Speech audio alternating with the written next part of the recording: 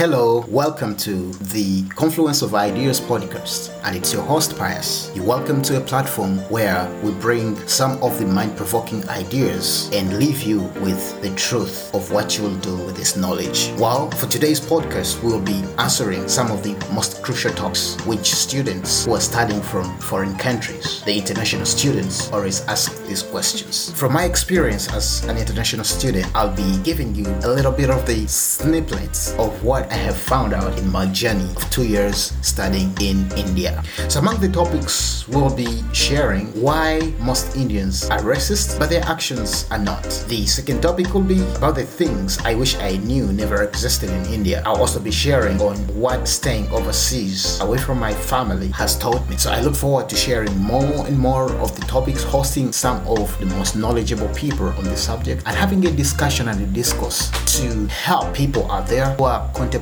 leaving their country and studying in a foreign land. These experiences will help you to be well equipped on your next assignment or your next embarkment in pursuing studies outside your country. There's some things I wish I knew, some things I wish I had been told, but all that came too late. So I want to save you all the burden by preparing some useful information which I'm sure will guide you to make better decisions. So stay tuned and tell everyone who is looking towards studying education abroad and overseas. This is a show not to miss.